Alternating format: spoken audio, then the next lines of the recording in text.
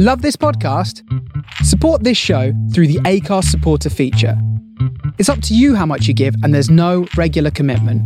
Just hit the link in the show description to support now.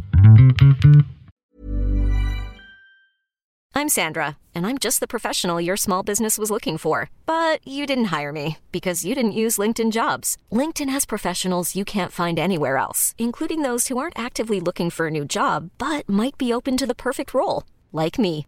In a given month, over 70% of LinkedIn users don't visit other leading job sites. So if you're not looking on LinkedIn, you'll miss out on great candidates like Sandra. Start hiring professionals like a professional. Post your free job on linkedin.com/achieve today. Hold up. What was that? Boring. No flavor. That was as bad as those leftovers you ate all week. Keke Palmer here, and it's time to say hello to something fresh and guilt-free. Hello Fresh. Jazz up dinner with pecan-crusted chicken or garlic butter shrimp scampi. Now that's music to my mouth. Hello Fresh. Let's get this dinner party started. Discover all the delicious possibilities at hellofresh.com. There's never been a faster or easier way to start your weight loss journey than with PlushCare. PlushCare accepts most insurance plans and gives you online access to board-certified physicians who can prescribe FDA-approved weight loss medications like Wegovy and Zepbound for those who qualify. Take charge of your health and speak with a board-certified physician about a weight loss plan that's right for you. Get started today at plushcare.com/weight loss. That's plushcare.com/weight loss. plushcare.com/weight loss. Hi guys, and welcome back to another episode of Creative Source with Andy Osho, the podcast about creativity for the creative in you. No matter where you are on the journey, doesn't matter if you're starting out, if you're just coming back to the arts, or if you're just dipping a toe. This is the podcast for you. And first off, as always, big shout out to my Patreon patrons. Thank you guys for your continued support. I see you. So last week we started off a conversation around mental health.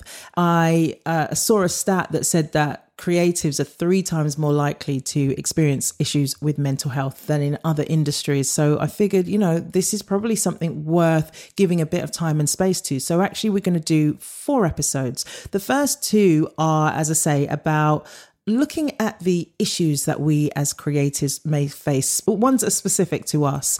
And then in the last 2 episodes, we'll look at solutions, things that we can do to alleviate some of the challenges that we may face. Now, a lot of these are going to be obvious, but I think it's still worth talking about. And also, I'm going to give personal examples as well of where these things have made a difference, because a lot of times we can intellectually get something, but not experientially, by which I mean, yes, we get something as like, oh, that sounds like a good idea. One day I'll try that, as opposed to, I need that. And I can really feel in my body that that's what I need to do next. Do you know what I mean? Like that's kind of how I see the difference.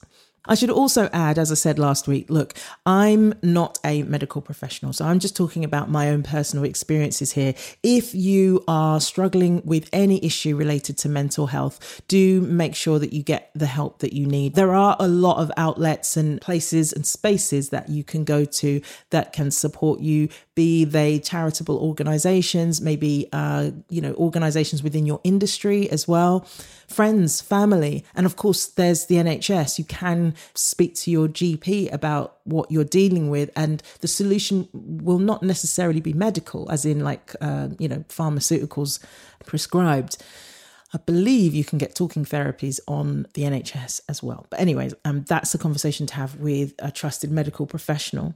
So what I'm talking about is mainly from my own personal experience.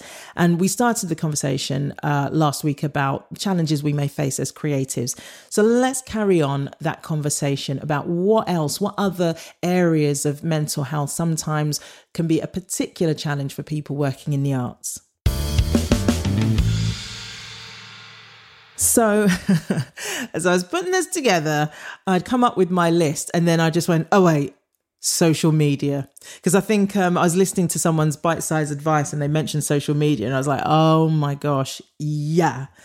Social media, especially as an artist, can be super triggering, including, career jealousy and your FOMO, your fear of missing out. It is a challenge.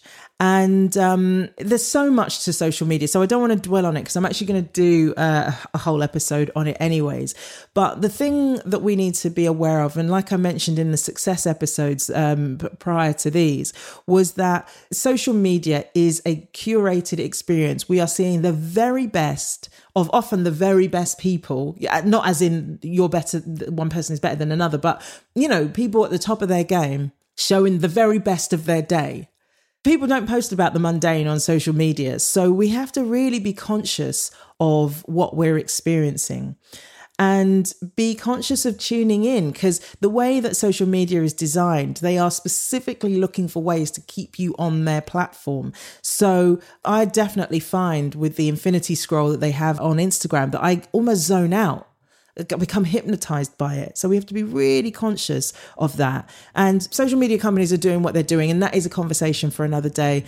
But all we can do for our own mental health is just be really super aware of the effect that it is having on us. I think there's some validity too in taking social media holidays, partly to obviously escape the social media, but doing that will highlight something to you about your relationship with social media, because I've definitely found that. Like, I got rid of Twitter off my phone for a number of years. I can't remember how many, maybe 2 or 3. And at first it was really difficult to resist the impulse to go to Twitter, but I just found the environment way too toxic and I was contributing to the toxicity. So I was just like, let me get out of this. So I came off Twitter, but the impulse to go to Twitter stayed with me for maybe a month, 2 months of, oh God, Facebook and Instagram, that's all I've got. That's not as interesting. I want to go to, you know what I mean? Like, I was having that experience, but eventually over time, I completely lost interest in Twitter. And even though now I'm back on it and I really only talk about my books, I don't really get into it on any sort of political level or social political level or anything like that. I just forget it. I've trained myself out of wanting to see what's on Twitter, but it takes a while. So social media holiday is really useful.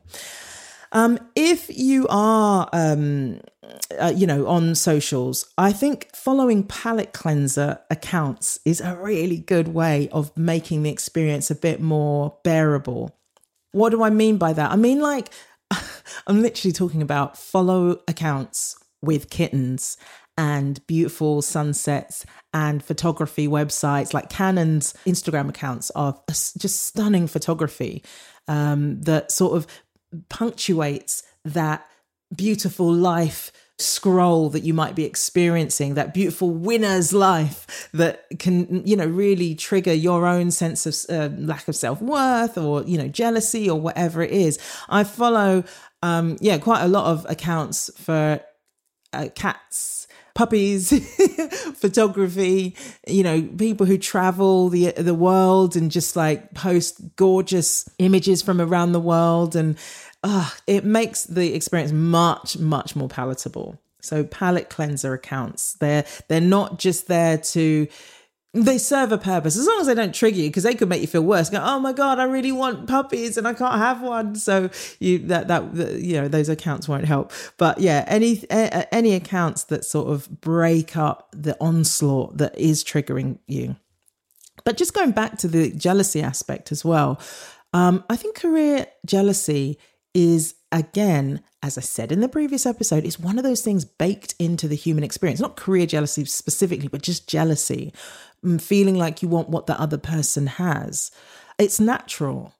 And it is a very, very human experience. It probably gets accentuated if we tell ourselves we shouldn't be feeling it, or we should feel good for the other person, or we should feel guilty because we're experiencing jealousy.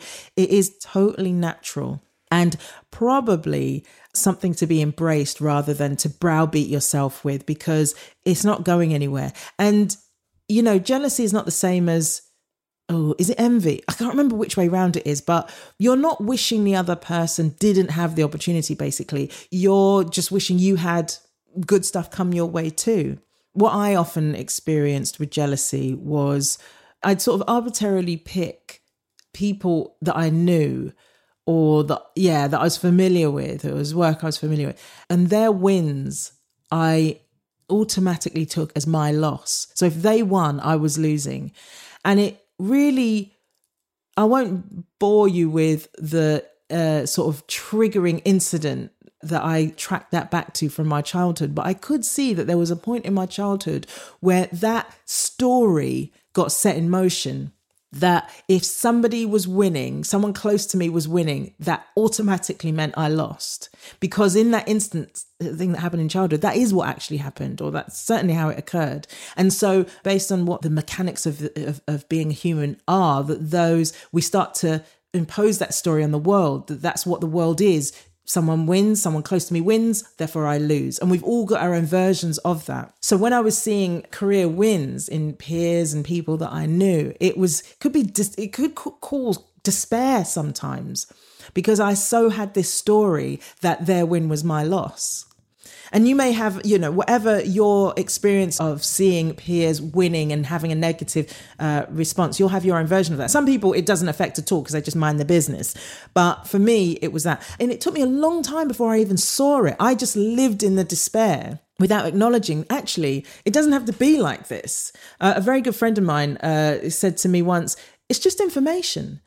And that really broke something open for me. I mean, I've been working on this for a while anyways, but when he said that, I was just like, of course it is. And equally, it really isn't personal. I mean, obviously it's not personal, but when you experientially, remember I was talking about that distinction, get it in your body like it's a truth. When you experientially get, God, it's not personal. That person just won. And who knows what journey they went on to get there? And who knows whether they even want that win?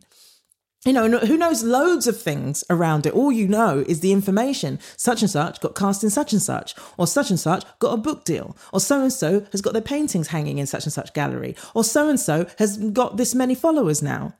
It's just information. And a lot of folks will go, yeah, I know that. But I'm not talking about what you know. I'm talking about what you feel, because there's a level of our being that is happening at a level that is beyond the mind. And so even though sometimes we're capable of saying, oh yeah, I know that. Really? You know that. But what does your being do? What does your body do? Because that's where you can really change your experience of these things. Or, career jealousy may not even be a thing for you. But jealousy and comparison affects a lot of people, myself included. And comparison is also a constituent part of being a human being. It's also baked into the system that we compare. But what is also in the system is that we can override.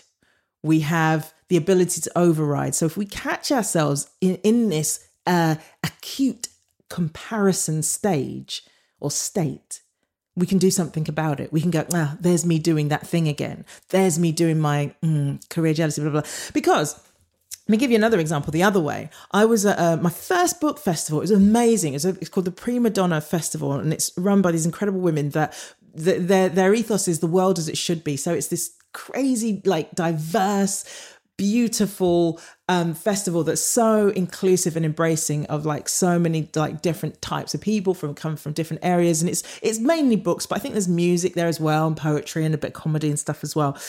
But while I was there, and I was there for 2 days, and the vibe was so just embracing, you just felt like I was there on my own, but I never once felt like, oh, this is awkward, I'm just at a festival on my own. And that's rare, I think. In a lot of festivals, you want to go with your mates or whatever. Anyway, I was there, did a couple of panels and talked about asking for a friend. And I realized that, I was on social media less, but I also realized I wasn't doing that massive career comparison thing, because I was sort of in my element. I was minding my business. I was literally, my attention was on my stuff and how nice this experience is. And that experience sustained me for quite a while afterwards. It had quite a nice afterglow, in the sense of I don't need to worry about what so-and-so is doing or what so-and-so's been casting or what so-and-so's writing, because there's a part of me that just automatically creates invalidation. So why bother? Why not just focus on what I'm enjoying in my own life and in my own career? And then I can just enjoy that rather than just getting sucked into this like jealousy vortex. So I know it's easier said than done, but it is possible to experience career jealousy as just this thing that happens and then move on beyond it. But also, I think it's really important to just acknowledge it it's there. Because I think career jealousy can make us say mean things about or have a mean attitude towards people, when actually really what you're experiencing is jealousy. You go, oh, that wasn't very good, or I didn't really think that they were up to that job, or I think they were miscast. I do that all the time. I think so-and-so was miscast. Really, I wish I'd got that job. So just even acknowledging will change your behaviors and make something else possible. So guys, if you would like to support this podcast with a one-off donation, then head over to Acast. The link is in the show notes, where you can make a one-off contribution. Minimum £3, maximum 3,000. I mean, don't be shy. Roll up. But every penny goes to just keeping the conversation going. It's not like mad expensive to create a podcast, but it's not cheap either. It's not free. So everything you can offer really goes a long way to helping keep this conversation going. So another thing that we as creatives can experience is procrastination.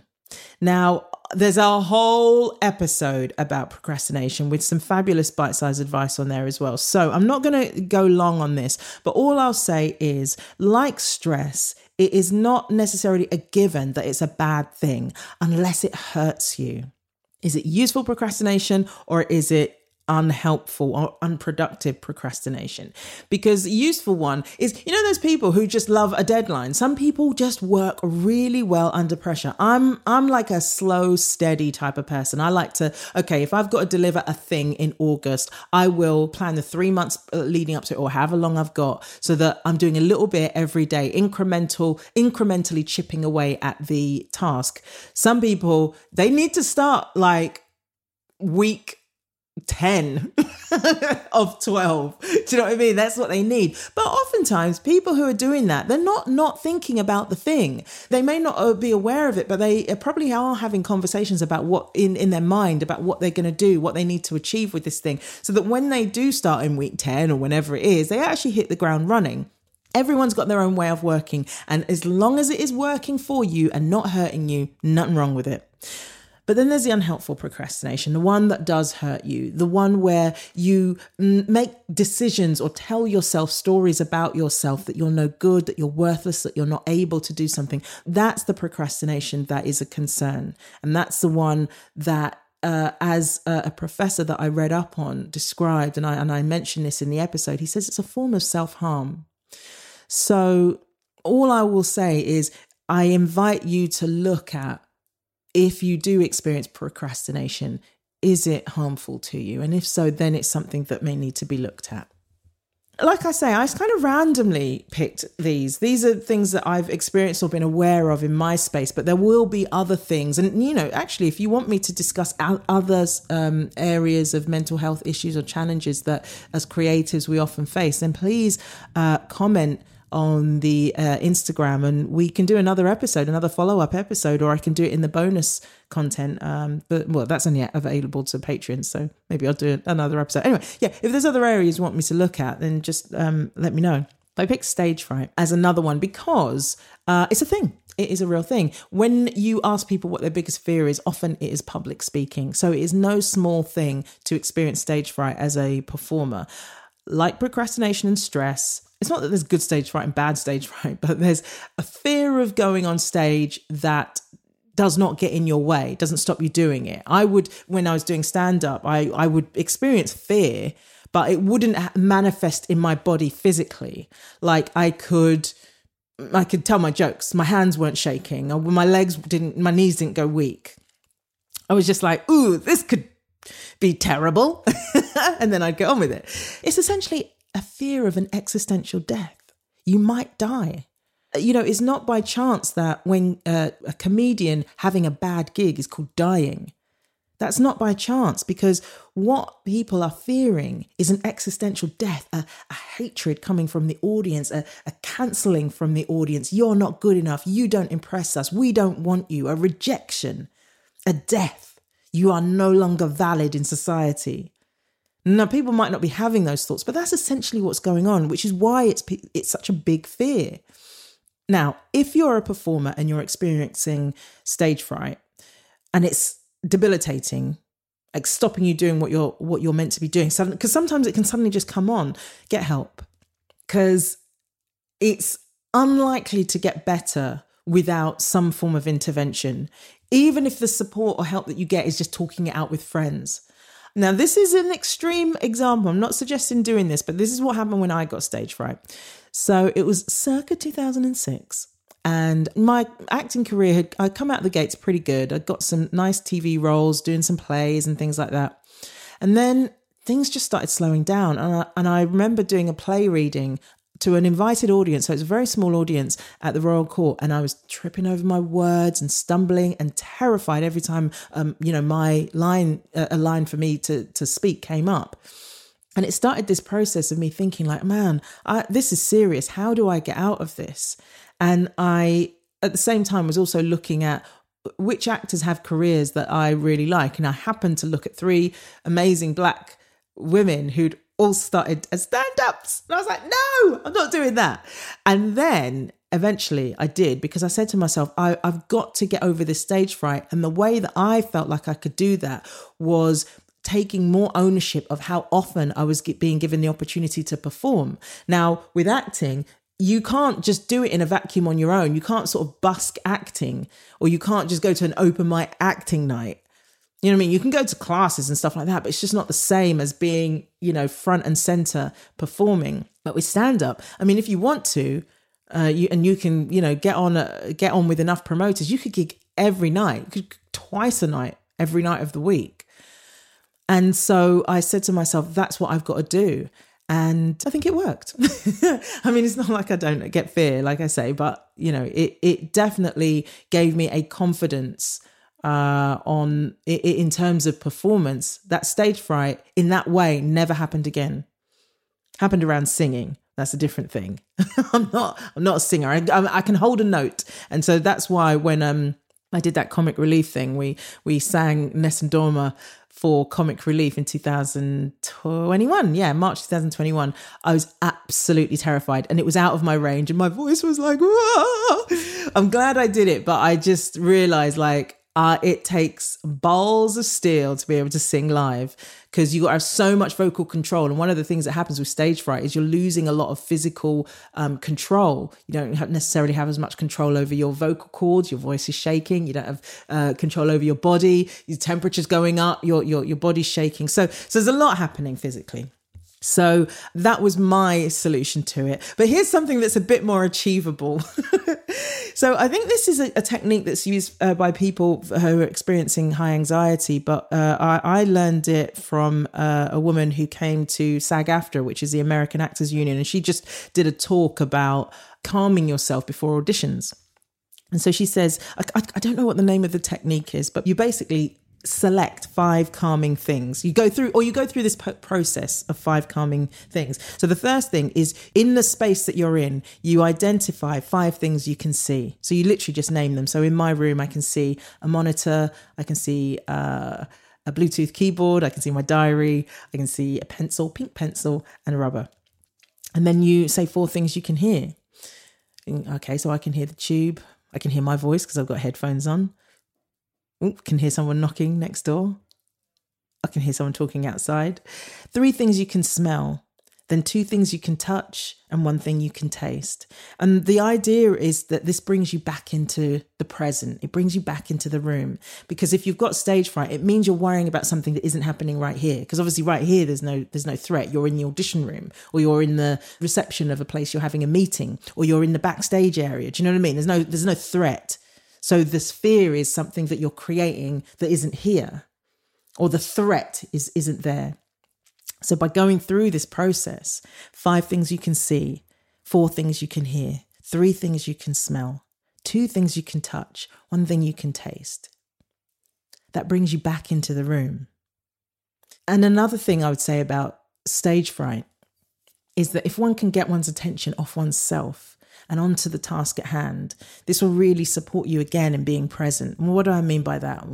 I'm not saying lose a sense of who you are or where you are. What I'm saying is, okay, let me give you an example of when I was in an acting class.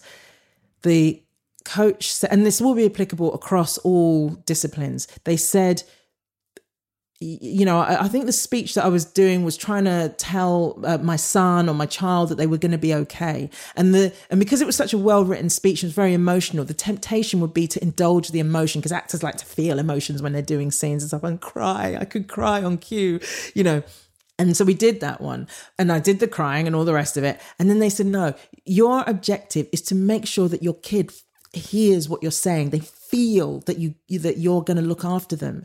And so your attention needs to be on the kid. Is that kid getting, or the actor playing that kid, are they getting the message? Are they receiving this communication? And in which case there's no time, no space, no room to indulge all these emotions. So that's what I mean by getting your attention off yourself. Put your attention on the task at hand. And as someone who is about to go into a speaking engagement or stage performance where stage fright might be an issue, your attention needs to go on to delivering the message. Has the audience received what I want to give them? Have they heard this song? Have they received this poetry? Have they felt this performance? Have they gotten it? Not, am I doing a good job? Is this okay? How do I look? How do I sound? That's when your attention is on yourself. And that isn't what you're there in service of whatever you're there to deliver. Also, with stage fright, I feel like good preparation is key. The times that I've felt most secure when I was doing something like, say, Mock the Week was the times, and if you're not from the UK, it's like basically a comedy panel show. And it's quite high stakes because a lot of people watch it and a lot of people comment if you're not very good. The times that I felt really most secure in an environment like that, which is probably where I felt the most stage fright, as it were, was when I was best prepared. Like if you feel like, because then the analogy I use for not feeling prepared is like wearing roller skates in an ice rink. You know what I mean? Like it's already slippery on ice, but then wearing roller skates as well is like doubly worse. So the more you can prepare for whatever it is that you've got to do that could trigger stage fright, the calmer and more stable the experience is going to be because you're prepared. And remember, it's okay to have a little bit of nerves because it means you care. So if you would like to carry on this conversation, do head over to the Facebook group, Creative Source Network. And this is just a friendly space I want to create for everyone who's enjoyed the podcast and just generally creatives to meet, chat, you know, maybe collaborate and just find your people, find your tribe. So if that sounds like something for you, head to the show notes wherever you get your podcast and there will be a link that will take you to the Facebook group. Or you can just search Creative Source Network. Hello, you're listening to Creative Source with Andy Osho and me, Caroline Quentin. So a couple of other things I'm going to talk about. One is creative block.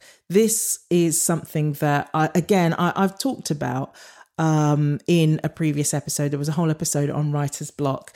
So in that episode, I give a lot of pointers as things you can do, change your environment, use placeholder entities or whatever, because it depends what field you're working in, but you can put placeholders in so that you don't feel that pressure. And essentially creative block comes when because I don't believe that creative ideas ever stop flowing, but what can happen is that you don't like what comes, and that we call creative or writer's block. Just write down what comes, because often once that gets out of the way, it allows something to flow through. But I talk about this extensively in a previous episode, specifically about writer's block. So if that's something that you have concerns about or have struggled with, go back to that episode. But also, if it's debilitating and it's been going on a while and it's stopping you from working, get help. A lot of this is going to be, if it's severe, get help. And it doesn't matter what it is, because long-term creative blocks, that are stopping you is probably an indication of something else.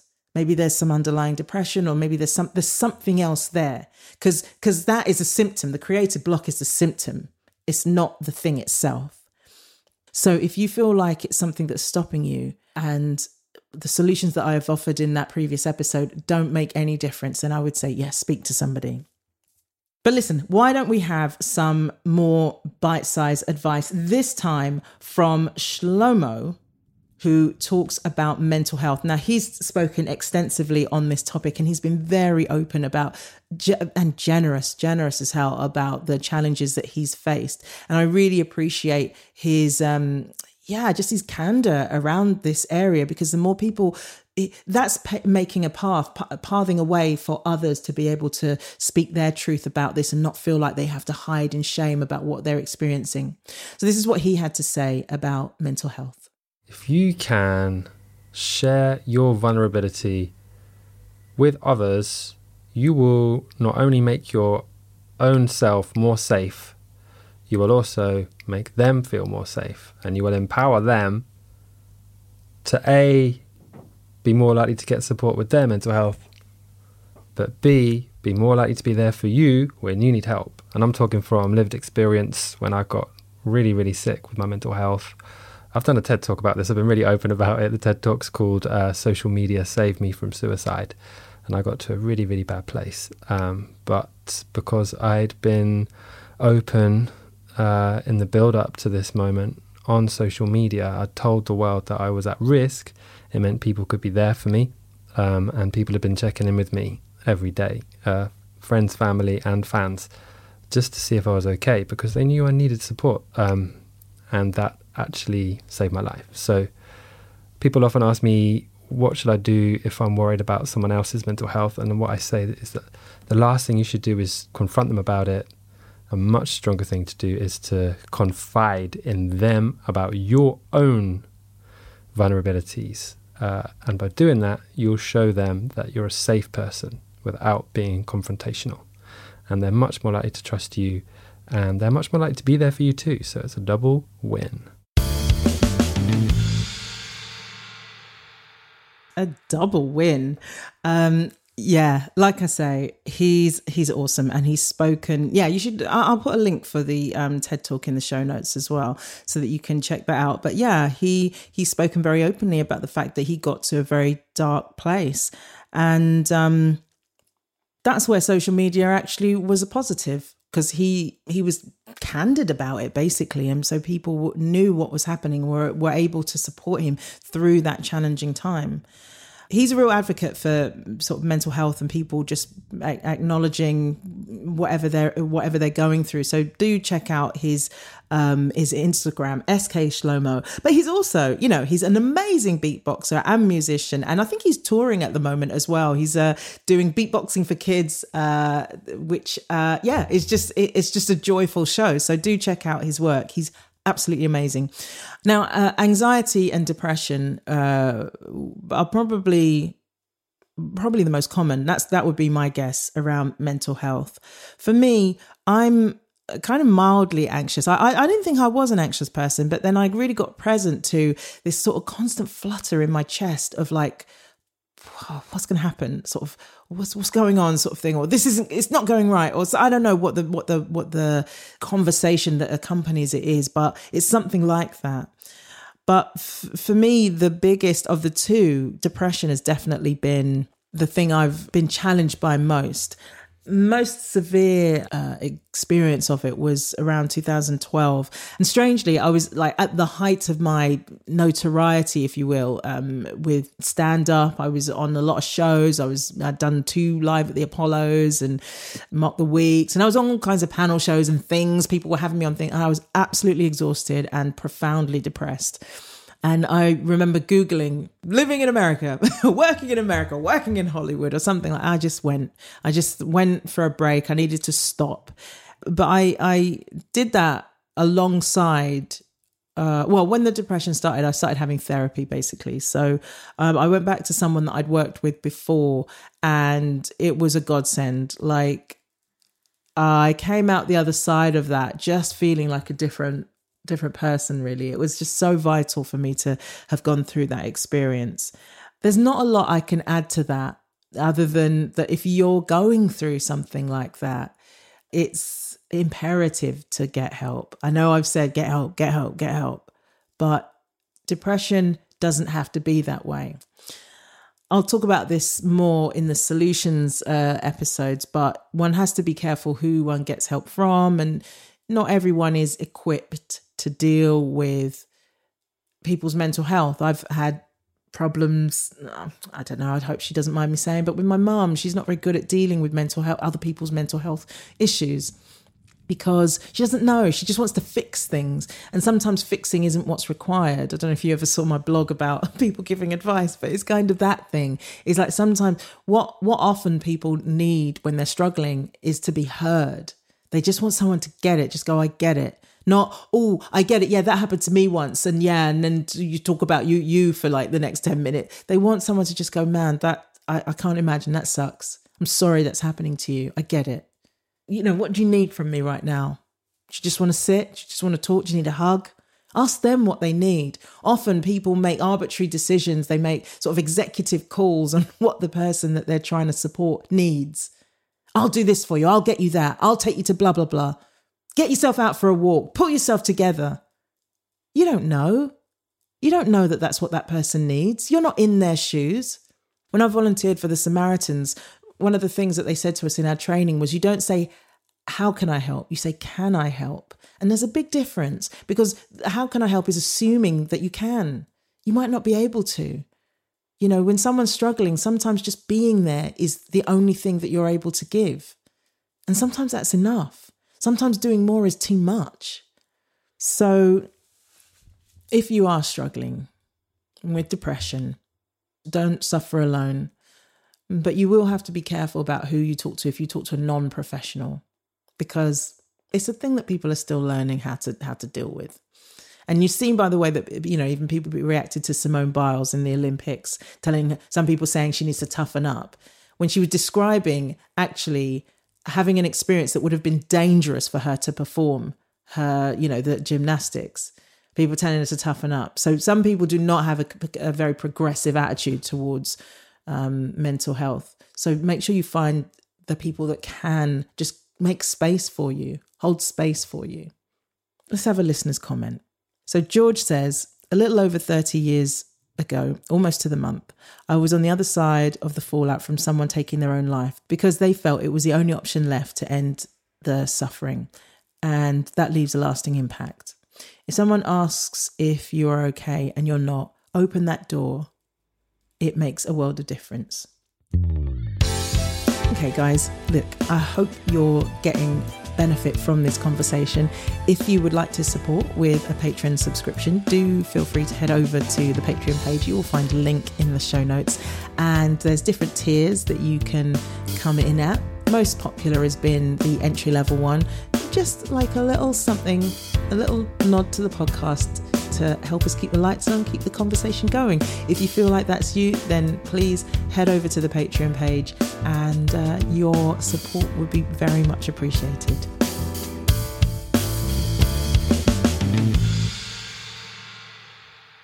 So guys, that concludes these 2 episodes talking about some of the mental health issues that we encounter as artists. I know that there are many, many more, but there's some here to break the conversation open, maybe start a dialogue for yourself or with someone close to you. And it might give you the impetus to sort of seek help if that's something that you need. If you are struggling, do remember that there are charitable organizations, also industry organizations that you can go to that will be able to support you. Loved ones too, as I mentioned, and obviously medical professionals. But don't suffer in silence. You don't need to, because we can often get so comfortable in our discomfort that we don't realize that it doesn't have to be this way. But it doesn't. It really doesn't. So thank you guys, as always, for listening in. Thank you for the bite-sized advice from Shlomo. Do check out his Instagram. I'll put a link to the TED Talk and his Instagram in the show notes. Thank you to George for your listeners' comment, to Martin Lumsden for the post-production, Clydesdale Music for the theme tune, Anya Stobart for the marketing, and to you guys, as always, for coming back and listening again. Until next time, look after yourself, keep creating and living in gratitude.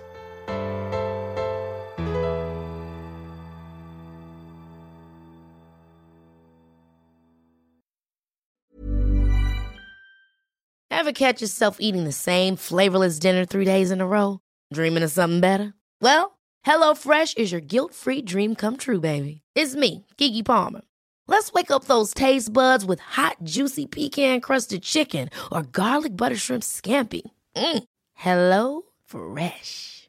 Stop dreaming of all the delicious possibilities and dig in at HelloFresh.com. Let's get this dinner party started. Hey, it's Paige DeSorbo from Giggly Squad. High quality fashion without the price tag. Say hello to Quince. I'm snagging high-end essentials like cozy cashmere sweaters, sleek leather jackets, fine jewelry, and so much more. With Quince being 50 to 80% less than similar brands. And they partner with factories that prioritize safe, ethical, and responsible manufacturing. I love that. Luxury quality within reach. Go to quince.com/style to get free shipping and 365-day returns on your next order. Quince.com/style.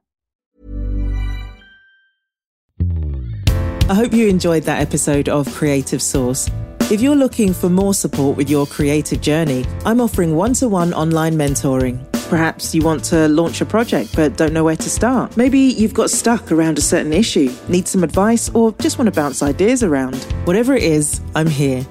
Just hit the Patreon link in the show notes or go to patreon.com/Creative Source with Andy Osho to find out more.